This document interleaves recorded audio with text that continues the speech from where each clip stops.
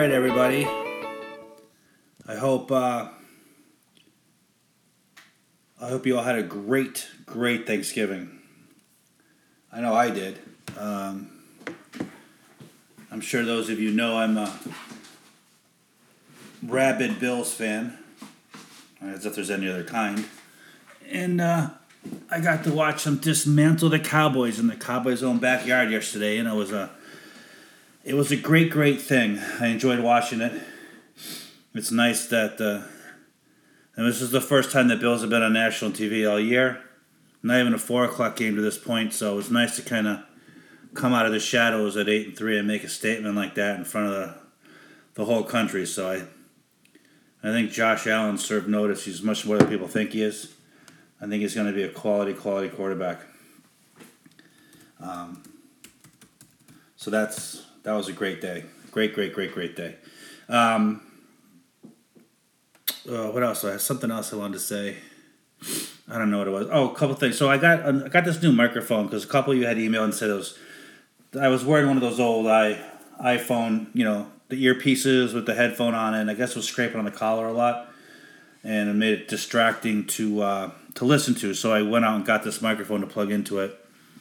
So hopefully that makes a difference, and let me know. Again, this only works if it's A, convenient, and B, pleasing to listen to. If it stops being that, you don't listen to it, then I'm just talking to air. So anything that I can do here to make it a better experience, I'm eager to do, so you guys can get some sort of value from this.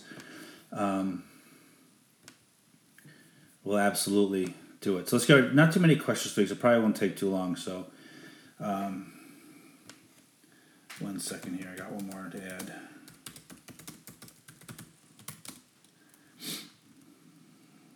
Okay, so first question. Sweeney seemed pretty adamant that only pre-network sweep shareholders should have takings claim. Any concerns? Any past judgments that protect post-network sweep shareholders? She asked one plaintiff attorney to convince her differently, but didn't seem to. So she actually talked to, I think almost all the attorneys spoke on the subject at some point. And there was unanimous opinion on their parts that the rights, the goods and the bad go with the shares, and that whereas even if the taking claim was in October 2012, if you sold your shares post then or pre then, whoever holds the shares today is the one who will benefit from any decision affecting those shareholders in a positive way. Just like, one of them made the point that, the same total would be true that if it was a liability case, if the company was being sued for something that happened in December of August 2012, you wouldn't then go back and retroactively punish those shareholders, right? So you can't go back retroactively and benefit them today.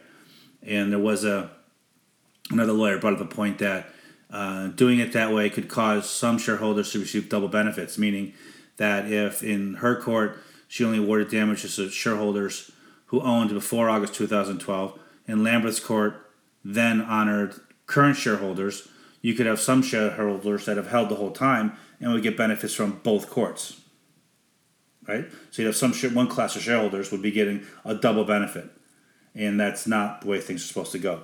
So, and again, sometimes these judges are asking not because they think they're right, want to be proven wrong, because they're looking for all the arguments on a particular subject. And when she makes her filing, she wants to make it knowing that she's basically turned over every rock kind of thing, and gone through it. I think she was, she was kind of ambivalent on that at the end of it. What I don't think was just the least bit ambivalent on at all was her going at the government for the network sweep, saying that in her mind she didn't believe it was the right thing to do, that it was against the statute, that it harmed shareholders, it gave them a takings claim, and that it was the exact opposite of what they were supposed to do, was conserve, protect the assets. So I don't think she made any point. I don't think any defendant's attorneys, which is the government, made any points with her at all on that subject. So I think there's very, very little chance that the motion to dismiss is thrown out, and that we go to some sort of trial on the Sweeney thing. based on her comments and based on things like that. I just don't see it. I don't see how we don't. She all but told the government, that's not how things are supposed to operate. That's not how we do this. That's against the statute of conserving the assets if you're giving them all away. So she was basically told the government that you've lost and we're going to see a trial here. So, and I don't think that the fact that Lambert threw it out and it was thrown back in his lap saying no, you need to go to trial on this. I think that gave Sweeney cover to say yes, we're going to go to trial too. She's not the only one sticking her neck out there, sort of thing. So, after reading the Sweeney transcript, and it was a good one, and then also what's going on in Lambeth and en banc cases, I'm starting to get the sense that the government should settle sooner rather than later. Otherwise, they could face some serious damages monetarily. And also, if they settle sooner, then it won't be as big of an issue come election time for Trump thoughts. So, let's go back to the beginning. So, the Lambeth case is in discovery, and was the last week or week before, the government had filed a motion for extension of time to produce discovery materials, and Lambert basically told him to go screw. He was mystified that the government, given its deep pockets and the number of people working at Treasury, didn't have the ability to produce documents on time. And he all but told him that. And then he went on to say that they're still wanting to not produce documents, raises more questions than it answers. So I think he basically told him, sounds like what you're doing is pretty sketchy. Give me my documents. Get them to me now. It's enough of this stuff, which is good, because that's what he should do. And the en banc case, that's the Fifth Circuit. Now that one is going to the Supreme Court. The defendants have requested it, and just today I got my hands on the plaintiff's pleading for the Supreme Court. I'll get it up in the next couple of days. And I think that the Supreme Court is going to hear it. You have conflicting circuit court decisions. You have both plaintiffs requesting it be heard. And you have lower court cases that could also conflict those upper court cases. So you have everything's setting up perfect for the Supreme Court to hear it, just settle it once and for all. So the dates on that is December, usually the 13th to the 15th. The government, Supreme Court, will put out the list of cases it's going to hear in over the next term, and that's what we're waiting for. So it should be within the next two and a half weeks that we hear what's going to happen, if they're going to hear it or not. And if they hear it, we should know by sometime in June what their decision is. Then the next part of the question was, I'm starting to get the sense that government should settle sooner rather than later. So as I said last week, and I've heard some people talking about this, and I do tend to agree with it, I think the government needs a political cover to be able to settle. They just can't come out and say, we're going to settle with shareholders, because the first things that are coming out of people's mouth are, okay, another handout for billionaires, Perry Capital, Pershing Square, John Paulson, Bruce Berkowitz, all these billionaires are going to be made richer now. Trump's handing off stuff to his buddy. Mnuchin's in bed with these guys the whole time, blah, blah, blah, blah, blah. And they all but said that. Some of the Democrats all but said that in the hearing last week when they were like, they actually asked Mnuchin if he owned shares in it, knowing full well he didn't. He can't own shares in the GSEs. Neither can Collaborate. He is a regulator. He can't own shares in them. I mean, they know this. This was all just theater, but they're just setting it up. So I think what needs to happen, and this makes sense, is that the government needs to lose in court before they settle. Then they have the political cover to say, hey, look, we just lost in the Supreme Court. There's nothing else we can do. You can't appeal the Supreme Court's decision. And that's when they can just throw their hands and say, hey, we have to settle. We have to settle these lawsuits so we can move on. And, oh, by the way, this wasn't our fault. This was your buddy Obama's fault. He was in office when this happened. He did this. Tim Geithner, he did this. Right? Mnuchin and Calabria can throw their heads away and say, hey, we didn't do this. We inherited this mess. We just lost in court. Now we got to settle. We got to undo what these guys did. So it gives them the perfect political cover to do a settlement that I don't think they have without a loss in court. And I do think they're going to lose in court. I think the tide's turning against them on a pretty steadily basis. And based on other cases I've heard of the Supreme Court, I don't think that they're going to get a really warm reception up there, especially the property rights thing and takings clause and things like that. So I think they're going to lose. And I think that gives them now the timing's perfect, right? Let's say the decision comes out in June. Then you have June, July, August, September, and October to settle with shareholders and take the GSEs out of conservatorship under consent decree. And good. No matter what happens in the election, you're good. Right? They're out of conservatorship. They're under consent decree. They just got to do what they got to do. You set up the new thing, but then they'll have the capital levels all what they're supposed to have. But you'll be good to go. You might be able to raise some money before now and then, between then. So, but I think, they need a loss. Because even just the mention, and again, ignore what they say in the media, ignore what they say in front of Congress, because they have to play the political game right now. Calabria has to say, if we need to, we'll put him into receivership. He has to say that. For political reasons, he has to say it. No, he doesn't mean it. There's been not a single thing they've done that indicates they're even considering putting him into receivership. The risk of doing that to the housing market is too great. And to do that 9-10 months before an election, it could be potentially suicidal for him. So there's no way that's going to happen. But he's got to say it. He's got a congressman screaming at him about making billionaires more money. These shareholders should be wiped out. Now, what they don't say is the shareholders are retirees. That Paulson and all these guys, they run money, but they run money for pension funds, for teachers' unions, for firefighter unions, for police unions. So you're wiping out those people too in your vengeance to hate anyone who's made success of himself.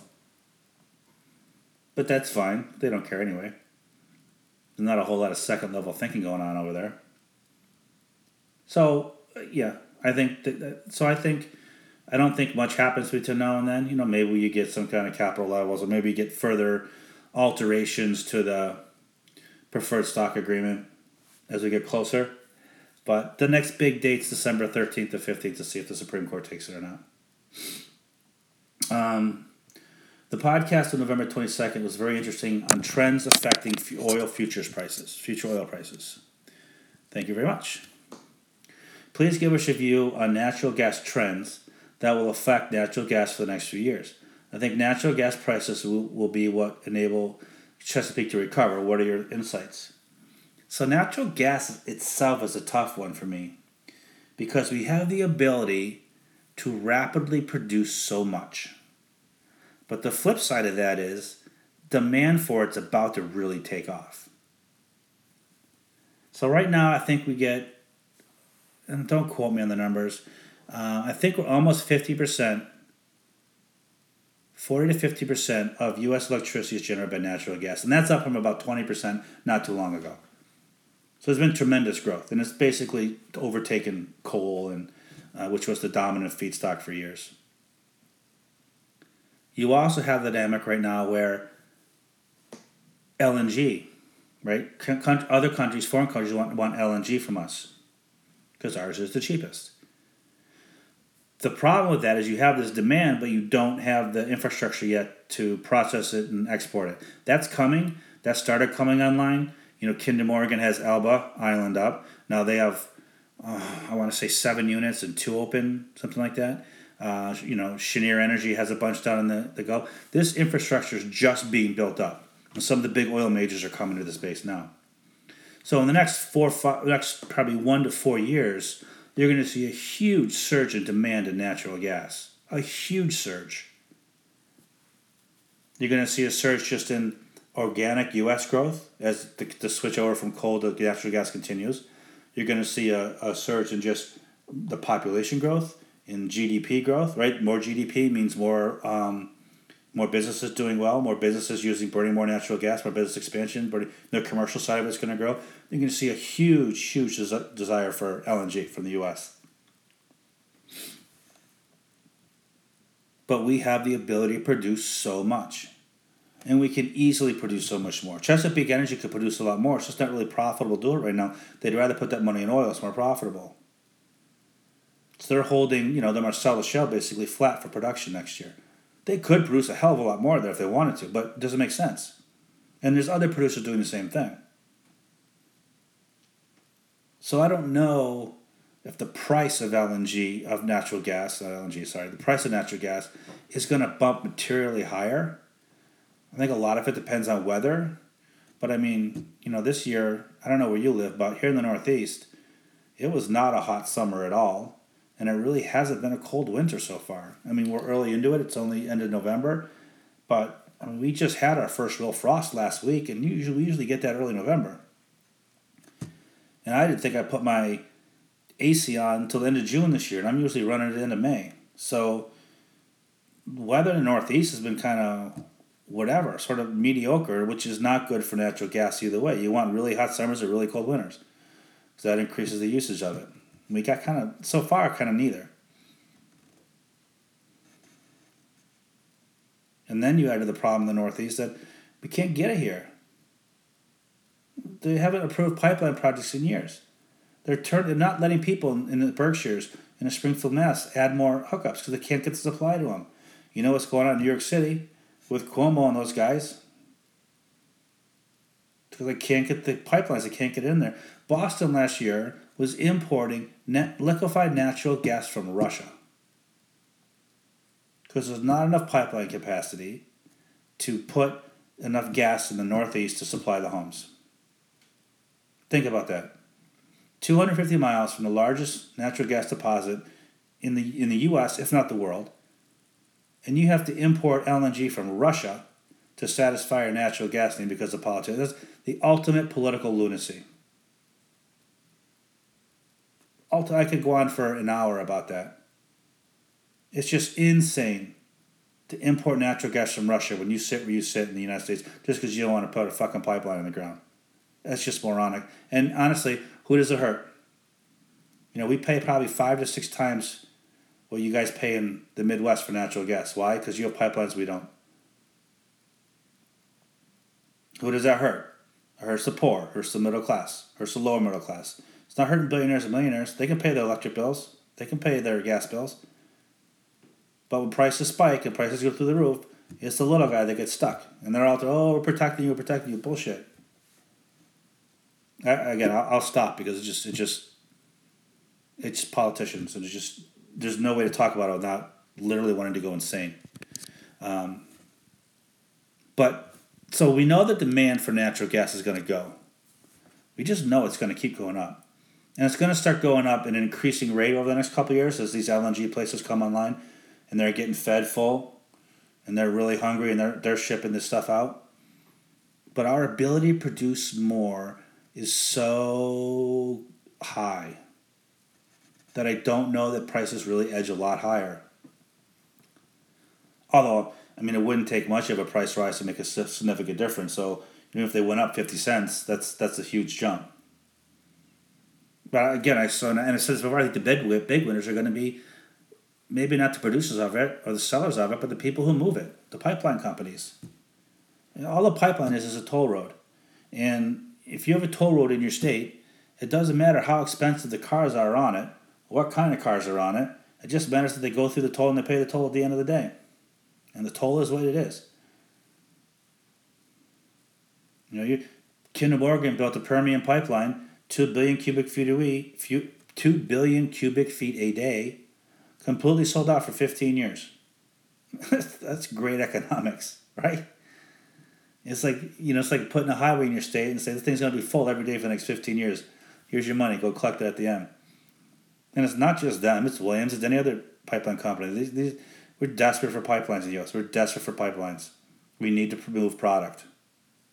We can't get it out of the Permian because lack of pipelines. We can't get it out economically. We can't get the gas out at all because you can't ship gas any other way but in a pipeline. So I think the pipeline companies for years and years are going to have increasingly positive dynamics, especially in the natural gas side. Because demand for that's just going to keep rising at increasingly higher rates. So how does that help CHK? I think CHK right now is focused more on oil. margins are better, pricing stronger. And honestly, I think, they're looking to save money and they have X amount for CapEx budget they want to spend. And for them to flip a switch and produce more gas is easy. They need to invest it in oil. So, and I think that's helping them. I think that's a positive for everyone. They have no significant debt maturities next couple of years. I think they're going to sell Wild Horse to Jerry Jones's Comstock. That's the Haynesville. I'm not sell Wild Horse. Sell the Haynesville asset. And I think that'll go a long way. And when that's sold and that closes and they get that cash and they do what they're going to do with it, I think that removes the going concern notice. I think shares react positively from it. That's the way I feel about it. So I don't have a whole lot of, I shouldn't have a whole lot of fear in that. I guess my biggest fear would be, another recession or some bizarre sort of trade war with oil and just, something stupid politically happening. But I think, barring that kind of stuff, I think they're going to be okay. Todd, what indicators do you look at to get a feel for whether single-family home prices are likely to decline, remain the same, or increase? So housing is the ultimate supply-demand. It's, you look at like other agricultural products and, this country and who's producing this, who's producing that. And housing in the U.S. is basically supply-demand. So if you look at it, the number one thing I look at is the month of supply of homes. 6 months is considered equilibrium. I think right now we're at 4. And the beauty of housing is you can do the exact, whether you're looking at nationally or looking at locally, it's the exact same exercise. So you want to buy a house in Detroit. That's not pick Detroit. Boston. You look at the Boston market. What's the supply of homes in the market? If it's under 6 months, like 5.5, it's kind of equilibrium. If it's down to 3, 2.5, it's a seller's market. Prices are going to go up. If it's at 7 or 8, it's a seller's market. Prices are going to be stable, maybe drop a little bit. They're not going to go up at all. They're just going to be stuck where they are. It's really that simple. It's the same thing nationally if you look at it nationally. And that tells you where you are now, but how do you look at the future? Well, for me, it's basically GDP and employment. The more the economy grows, the more people are working, the more people are going to want to buy houses. If you look back at the crash in 2006, we had like 11.5 month supply of homes. And home prices were going up 10, 15% a year in some places. That was a bubble, right? You had people buying homes in a market that was oversupplied by a factor of 2. And they were buying increasingly more homes. Like the story of the stripper in The Big Short is true. When there were strippers and caddies that owned 3 homes, I had never seen them. I mean, they were just giving it away and buying it. That's what was going on back then. And that truly was a bubble. It was insane. You have nothing like that right now. You had people that owned 3 homes that had no equity in any of the homes. So prices dropped, they just turn in the keys. All right, take it, fuck it, I don't care, I'm out of here. Homeowner equity right now is at an all-time high in the U.S. Consumer balance sheets are as healthy as they've been in many decades. The funny thing about housing, you keep reading these stories about how housing is so expensive and new home buyers have been priced out of the market. If you really go back and look at it, adjusted for inflation, the price per square foot of a home in the U.S. really hasn't changed. It really hasn't changed that much. But what's changed is the size of the home.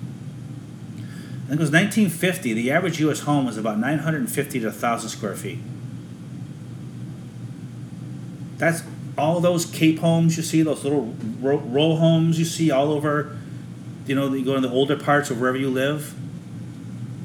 Those cookie cutter little row homes, or 8 feet in between them, and boom, boom, boom, boom, boom. Living room, dining room, kitchen. 3 bedrooms upstairs, maybe 2.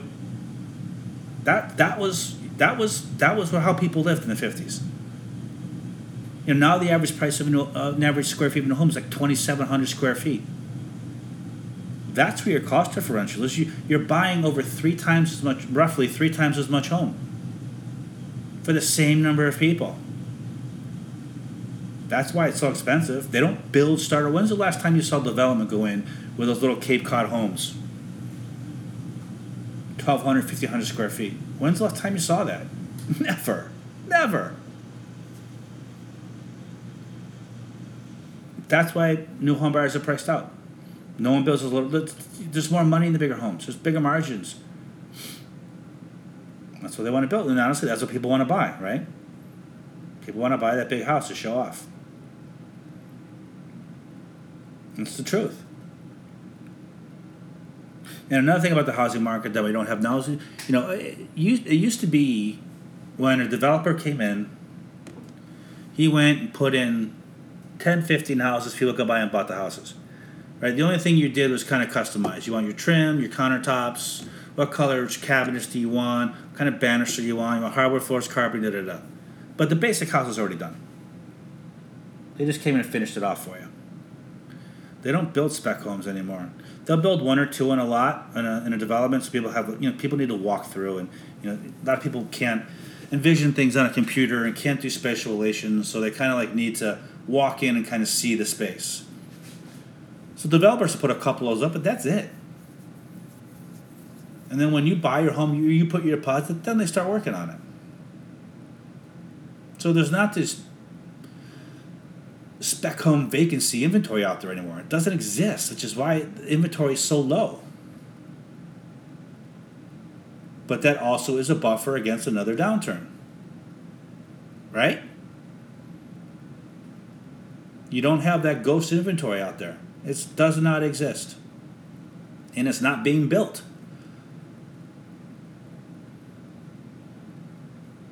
So I think housing prices are going to be strong for years.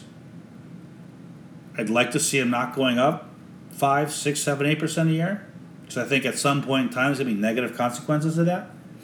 1 to 3% a year is much, much better, much more stable, and much better for the market long run. Because there is going to come a time where the boomers are starting to, but next probably 6, 7 years, the boomers are going to really start selling some homes. So there'll be extra inventory coming on the market, more affordable homes, hopefully, for more people to be owners, not renters, for those who want to be. But kind of a long-winded answer to say it's inventory, it's employment, it's GDP. It's really that simple for housing. And as long as your inventory's 5 months or less, you're going to have upward pricing pressure.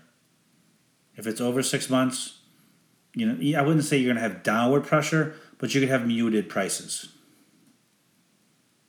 Right? Maybe prices just kind of stay in one place for a couple years, or maybe go up 1% instead of 5, 6% a year, which is a big difference when you're talking a $500,000, $250,000 asset. That's a lot of change on an annual basis. That's a big difference. Black Friday thoughts. I was out a bit today. I think this Black Friday is going to be amazing. I was at a Walmart at 3:30 this afternoon, and it was packed still. The parking lot was full.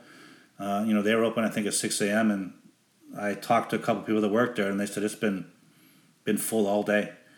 So, it is what it is. And interesting, though, I read a couple of years ago, I read a story. Someone came up with an algorithm, a pricing algorithm, and Black Friday is not the best prices you get, believe it or not. The week before Christmas is the absolute best pricing. Now, the problem with that is that your selections are less, right? So if you require a 53-inch Panasonic 4K HD Roku television, Black Friday may be the best time to get it. But if you don't care, if you just want a 50-inch TV and you don't care about the brand or a lot of the bells and whistles, you will get the absolute best price in the week before Christmas. So it's a trade-off. First, paying a little more for exactly what you want, or getting the absolute best price on whatever you're looking to buy. So I thought that was really interesting. I'll try and find it. I read it a couple years ago. I'm pretty sure I saved it someplace.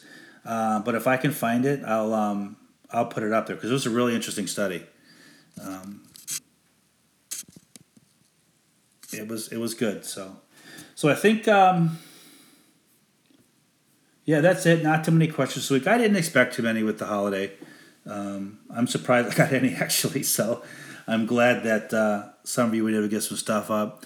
I hope everyone had a great holiday yesterday. I know I did, and I hope your weekend's good this weekend, and I hope you're able to complete your Black Friday shopping and save boatloads of money. So have a great one, everybody, and I will be back next Friday.